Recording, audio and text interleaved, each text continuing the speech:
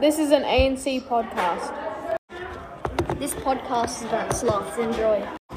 Where do sloths live and what do they eat? Sloths love to eat leaves of the cypera or twigs and buds because they don't have incisors. Incisors are the front teeth presented in most mammals. They are located in the premaxilla above and on the mandible below.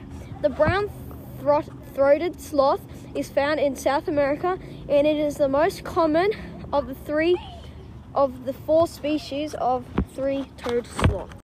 What temperatures do sloths prefer? Do they like damp or warm places? Sloths live in South America. It is a damp, cold place and would prefer cold, damp places.